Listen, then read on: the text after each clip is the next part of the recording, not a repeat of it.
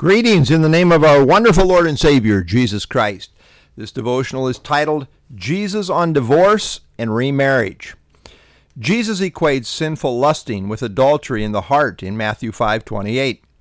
That segues into the issue of divorce and remarriage in Matthew 5:31 through 32. Jesus says in Matthew 5:31, "Furthermore, it has been said, whoever divorces his wife, let him give her a certificate of divorce." It sounds strange to us, but in the Jewish system in the Old Testament, it was the men who did the divorcing.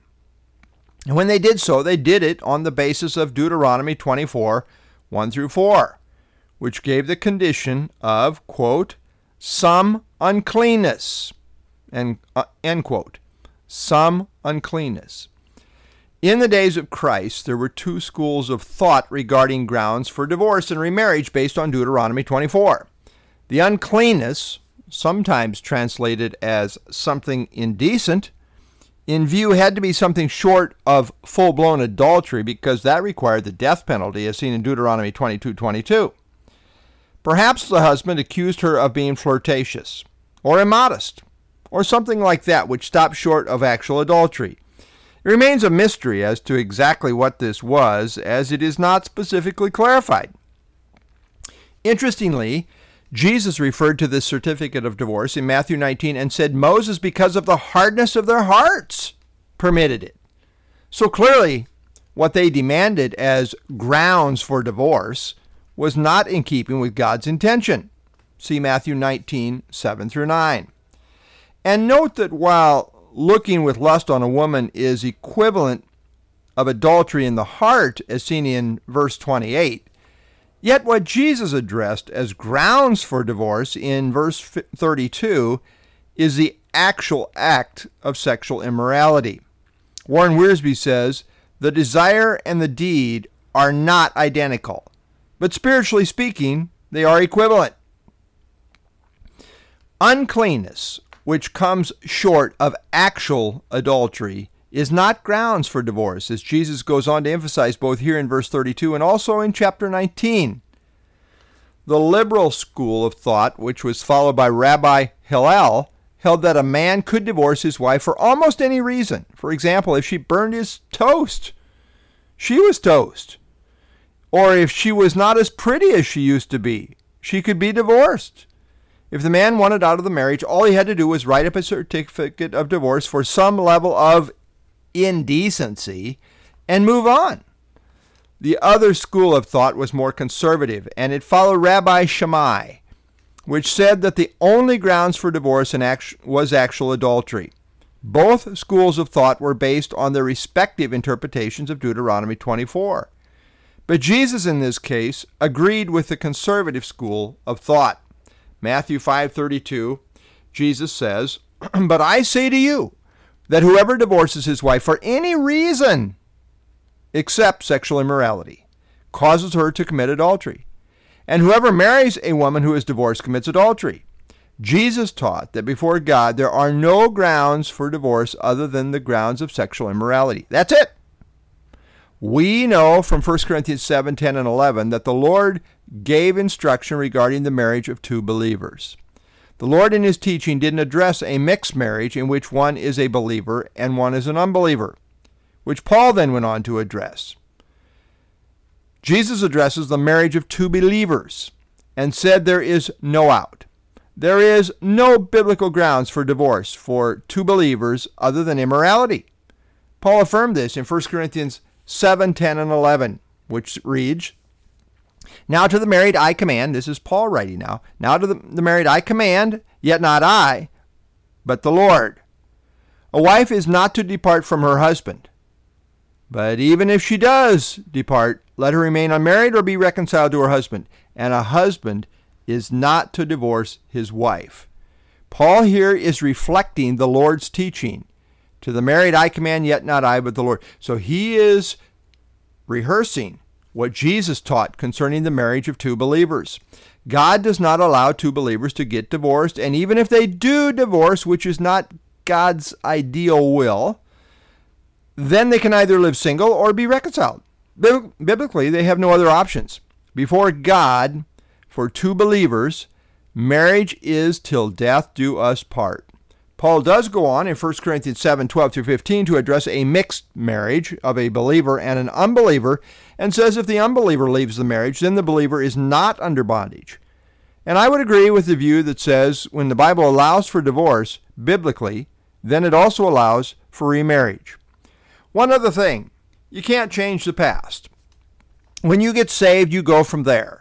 If anyone is in Christ, old things have passed away. Behold, all things have become new. 2 Corinthians 5:17. You go from where you are, as Paul indicates in 1 Corinthians 7:7-9. But again, Christ in the Gospels is addressing the marriage of two believers in the covenant community. He says divorce for any reason other than sexual immorality is not permitted. The Greek word translated as sexual immorality in Matthew 5:32 is the word porneia, from which we get our English word pornography. This is a broad word which can refer to any form of sexual immorality that is a violation of the marriage covenant. In the case of sexual immorality, divorce and remarriage is permitted, but not commanded. The best case scenario is that there would be repentance and forgiveness, and that the marriage could be saved. But still, sexual immorality is grounds for divorce, as so stated by Christ. However, in the marriage of two believers, if a man divorces his wife without the grounds of sexual immorality, then he is accountable for causing her to commit adultery. Note that up to this point, she is not guilty of adultery. That only happens after she is forced out by the husband and becomes sexually involved with another man. The thought is that the woman is forced out. And remember, in this culture, she had little or no recourse. Even to survive, she would be pressured to find a man to take care of her, which would inevitably probably result in adultery. That seems to be the sense of what Jesus is saying. In this case, the man is liable for putting her into this position that results in her committing adultery. No, God still saw them as married in his eyes, and therefore this is called adultery. But because of the action of the man in divorcing his wife without biblical cause, he is shown to be the one essentially accountable. He forced the issue. He is the cause for her committing adultery. And in this case, Jesus says, whoever marries a woman who is divorced commits adultery. Again, this is a situation where an unbiblical divorce took place. There was no biblical grounds. In God's eyes, they are still married, and to marry this woman is to commit adultery. Ed Glasscock says, quote, this points out that a certificate of divorce does not necessarily end the marriage, but improper sexual conduct does justify the dissolution of the union, end quote. Christ made it very strong for two believers. There is no way out of the marriage other than the grounds of immorality.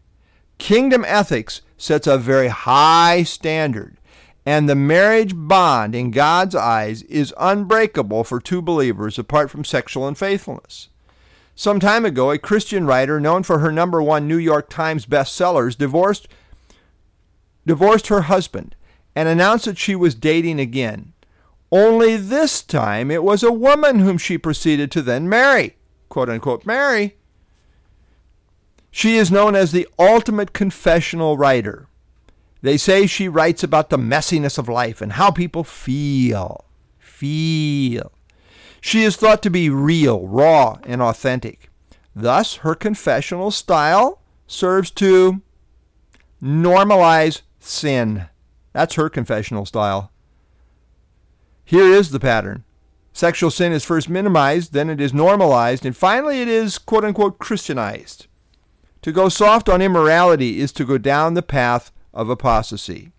If we are truly Christ's disciples and kingdom citizens, the expectation is that we will maintain a high view, a biblical view of sexual purity and of covenant marriage as ordained by God. Hebrews 13:4, that's a New Testament verse. Hebrews 13:4 says, marriage is honorable among all, and the bed undefiled. But fornicators and adulterers, God will judge. Lord, we thank you for the sanctity of marriage, holy matrimony. It is holy ground. And Lord, you do a miraculous thing in marriage as you make the two one. God joins together. And so, Lord, help us as your people to properly reverence what you have ordained, what you joined together. This is not to be messed with. And Lord, we do see the one exception of immorality, but and that is so serious that it does give grounds for divorce and remarriage. But Lord, help us to be faithful as your people, as believers, to the high standard of Scripture, to the high standard of holy matrimony, and to live accordingly. Lord, again, we thank you for your word, and may it guide our lives as we serve you. I pray in Jesus' name, amen.